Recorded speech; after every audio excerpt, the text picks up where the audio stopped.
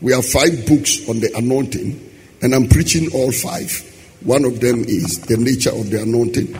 One is complete anointing. The other one is a structured anointing.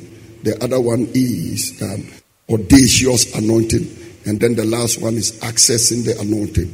And I'm looking at which one should I preach first. And I decided that maybe talking about the nature of the anointing to begin with will help. Because if I want you to patronize a subject for 3 days, morning, night, for 3 days, if I want you to patronize a subject, maybe it will be important for me to describe to you the nature of the product you are going to patronize. So if I want you to patronize the Holy Spirit or the anointing, why don't I tell you the nature of the thing? Because if you know the nature of the thing, then you want to patronize the thing, you want to enjoy the thing. So we want to talk about the anointing, and want to look at the nature, the essential characteristics and features of the Holy Spirit. Anointing. But by the way, I know you know there's a difference between the Holy Spirit and the anointing, because the Holy Spirit is a person, but the anointing is an element of that person. The Holy Spirit is a person, the third person in the Trinity, but the anointing is the power, the virtue, that unction of the Holy Spirit. So if you were talking about it in terms of electricity, then a consummate dam will be the Holy Spirit, and the electrical current that comes to your house will be the anointing. You understand what I'm saying? So many people sometimes think they are the same, but they are not. One is the source, the other one is the thing that impacts on your life. Now, so anointing, the nature.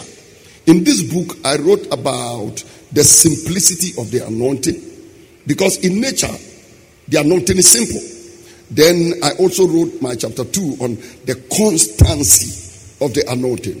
The fact that you should be constantly anointed.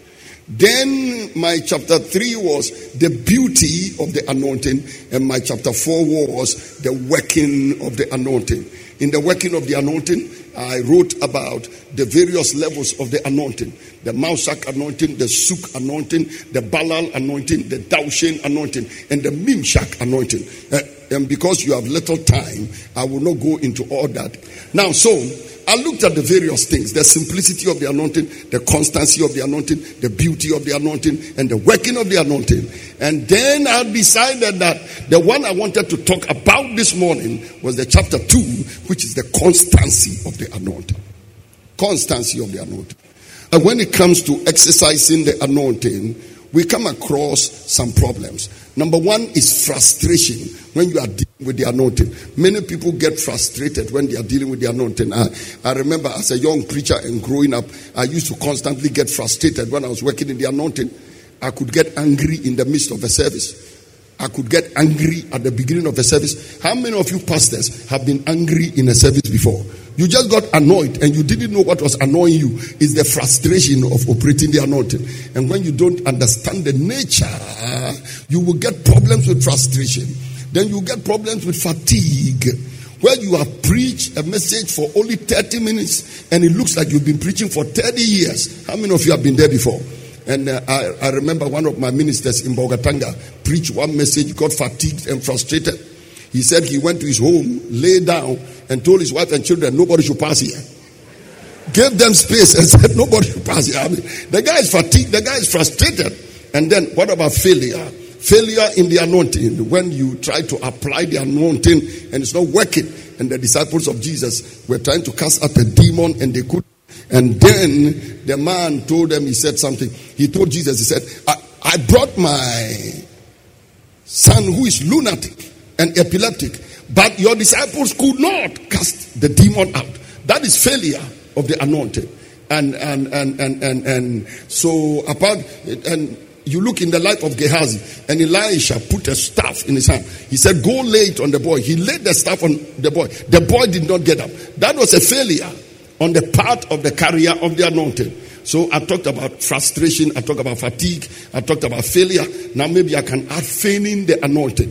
That because some people don't understand the nature of the anointing, sometimes they feign it. So somebody can feign or fake.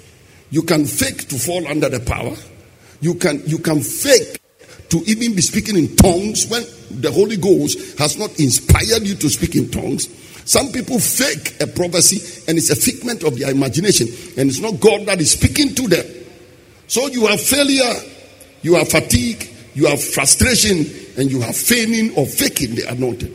Now, the reason why all this failure and feigning and faking and fatigue, sometimes maybe just write down a little note, because what I just talked about, failure and feigning and faking and things, are not in the book.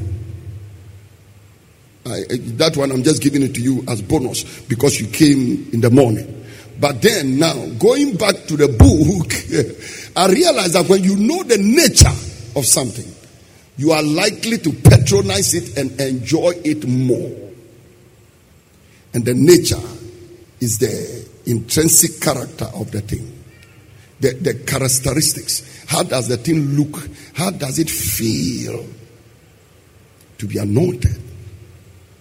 And people, if there is a subject I understand in this world well, and you tell me of all the topics you teach and preach, give us number one. I will take the anointing number one. I will take righteousness number two. I will take the love of God number three. That will still be number three. But in terms of my understanding of subjects, I will always take the anointing and put it number one.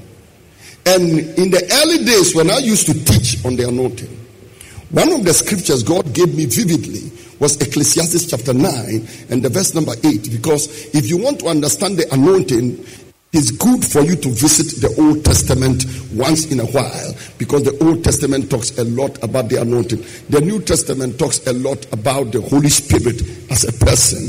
But the Old Testament folks dealt with that energy, if you want, or that power, if you want, or that unction, if you want, or that virtue, if you want, of the Holy Spirit, before Jesus started talking mostly about the person of the Holy Spirit. So, Ecclesiastes chapter 9 and the verse number 8, and it goes something like, let your garments be always white, and let thy head lack no ointment. Let your garments be always white, and let thy head lack no ointment.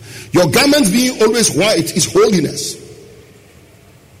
Holiness before oil. If you are not holy, you are not pure, you cannot carry oil. One day I went to preach in Prophet Yawanos church, and I told them, I said, the Lord told me that the oil in that church is clean oil. There are times you can walk into a church and you realize that something is moving like the Holy Spirit, but the oil is not clean. So the Bible is saying, let thy garments be always white, and then after that, let your head lack no ointment. The garment being white is holiness, and the ointment over there is the anointing.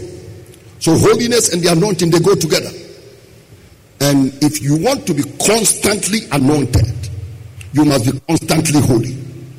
So let your garments be always white, constantly holy. And number two, your head should not lack oil, constantly anointed. So I pray that you will be constantly holy and you will be constantly anointed. If you are constantly holy, by implication, you will be constantly anointed. Listen, the shortest way to the anointing is not for hands to be laid on you. The shortest way to the anointing is to be holy. And if you look at the life of Jesus, who was the most anointed man that ever walked on the face of the earth. My Bible said Jesus one day was talking to people and he said, which of you can convince me of sin? Can any of you point out a sin in my life? And the people said no. And everybody just walked away because he was tempted in every point like all of us, but sinless. And I pray that you will be a sinless believer. A believer without spot. A believer without wrinkle. A believer without any such thing. Anybody who just shouted, that was your portion. Holiness and purity. Cleanness. Be clean. Be clean.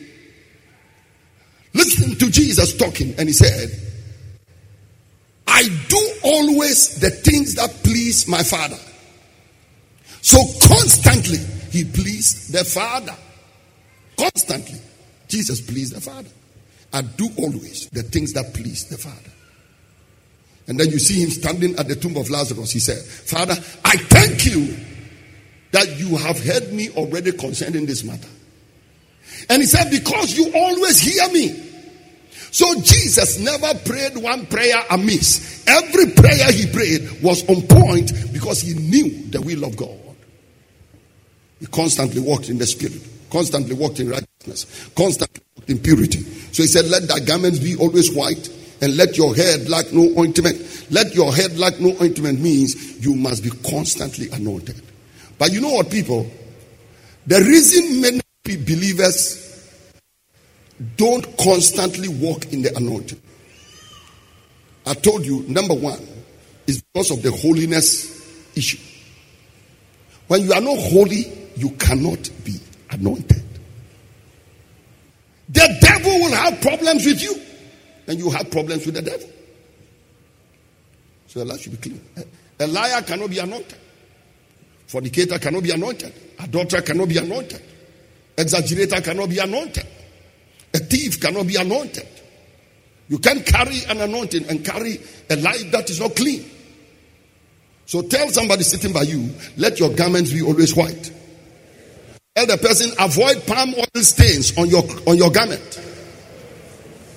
Palm oil stains, that thing that just comes on your garment and makes it spots it and makes it dirty. And then he said, and let thy head lack no ointment. So, first thing, make sure you are always clean and you will always be anointed.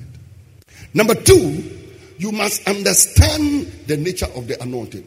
That the anointing is not always only something that comes upon you, but the anointing operates within you and outside of you. What many people know is the anointing that comes upon them, or the anointing that is without. If I'm speaking King James English, I'll call it the without anointing. That is the anointing that comes upon you from outside of yourself. That is the without anointing. Then we have what I call the within anointing. So we have the without anointing and we have the within anointing. The without anointing is the anointing that comes upon you from external sources. Like somebody pours oil on you and prays over you. That is the without anointing. Like somebody breathes on you and says, receive the Holy Ghost. That is the without anointing. Like maybe we are sitting in this atmosphere and Minister Mpidazi and Co are singing and the power of God is all over the place. That is the without anointing because it is in the atmosphere. That is the without anointing. Or a group of people meet you and then they take a mantle and put upon you. That is the without anointing. And when the without anointing comes upon you, you can feel that anointing. That is the one that will come upon you and you fall under the power. That is the one that will come upon you and you are feeling cold and you are shaking. That is the one that will come upon you and you can't speak. Last week, Mommy and I were in Abidjan and we ministered in Abidjan Wednesday, Thursday, Friday. By Friday night, the power of God had fallen on people so much that by the following day, some still could not speak. That is the without anointing. It comes on you from outside. That is the one that comes and you can't move. You lie in one place for many hours because a without anointing has come upon you. It's like a cloud. It comes and you retain no strength in you. There is weakness in your body and you collapse under the power. It's a without anointing. Now, but if you want to depend on the without anointing to know that you are constantly anointed, you'll be frustrated. Because the without anointing doesn't always work. There are times you can be anointed, but you don't feel anointed. Now, without anointing, you feel anointed. But with the within anointing, you know you are anointed. The within anointing operates like being saved. Now, how many of you are there? Sometimes you don't feel you are saved. How many of you are there? Sometimes you don't feel you are saved. I thought I was, wow. Then I'm in a bad shape. Because many times in my life, most of the time, I don't feel saved. I don't feel it. I don't feel I'm in heaven. I don't feel, you see, I don't feel saved. I don't feel my sins forgiven. I don't feel my name is written in the book of life. I don't feel it. I know it. And because I know it constantly, I know that I'm saved. But if I want to depend on feeling, to feel I am saved, I will tell you many times, maybe I'm not saved. And that is why some people, they respond to the altar call about 10 times. And there are many of you who gave your life to Christ more than 10 times. How many of you were there? You gave your life to Christ more than 7 times. Yeah, because you wanted to feel saved, but you don't feel saved. You know you are saved. You know your name is written in the book of life. You know your sins are forgiven. And sometimes, listen, you may even be saved and fall again. And I said, no, my salvation has been taken away. Then another altar call, you are there. Some of you responded to altar call so many times that at a point, the ushers mistook you for the altar. Because you wanted to feel saved. But you don't feel saved, you know you are saved. When it comes to the anointing, the without anointing, you will feel it.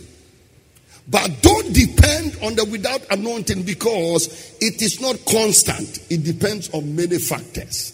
And God will bring you to a place where you are matured and you don't necessarily feel anointed. But you know you are anointed because the anointing is not just a without anointing. It is also a within anointing. And I want to spend some time talking to you about the within anointing. The anointing that is within you. 1 John 2:27. 1 John 2:27. And he said, but the anointing which you have received of him is in you, and you have no need that another man teach you. But even as the anointing has taught you, and even as the anointing has taught you all things, and is truth and is no lie, and even as it has taught you, you shall abide in him. The word anoint over here is the Greek word charisma. And it means unguent. It means to smear with oil.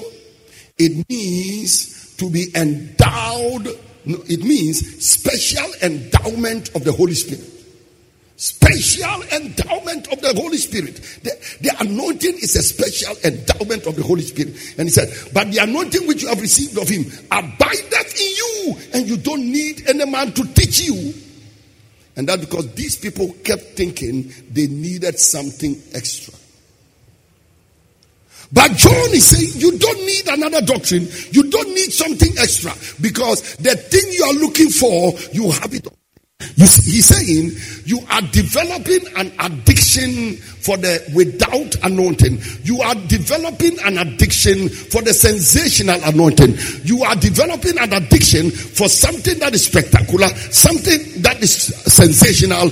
You are developing a liking for something that you think is emotional. But I want you to know that there is an anointing you have which is superior, and that anointing is not upon you, but that anointing is within you, and it teaches you all things. So you see, you don't need a prophecy because the Holy Spirit already lives in you, and as many as are led by the Spirit of God, they are the sons of God.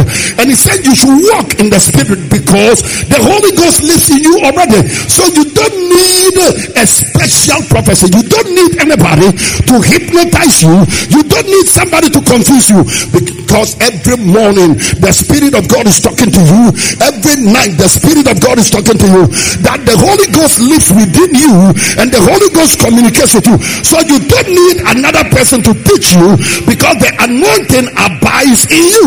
It's in you in the morning, it's in you in the night, it's in you in the evening, it's in you wherever you go. The anointing abides in you. If you know that you constantly have the anointing, come on, clap your hands and scream it and praise God. He said the anointing constantly lives in you. Listen, I believe in prophecies, but I have never been bamboozled by a prophecy. Never in my life. Never. I have received wild prophecies. Brother, we need to pray for you here now. I say me myself. I'm not a prayer topic. I am an answer to prayer. Come on, clap and scream like your voice is yours.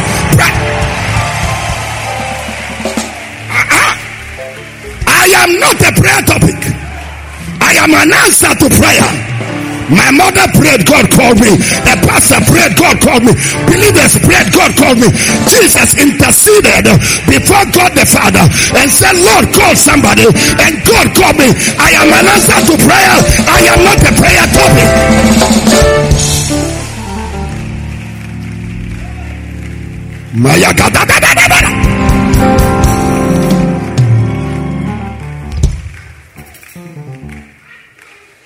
Listen. You don't need many of the things you are looking for. You don't need healing. You are already walking in divine health. You don't need prosperity. You have already prospered. You don't need another doctrine because the Holy Ghost is your teacher. If I were you, I'd be clapping and screaming that.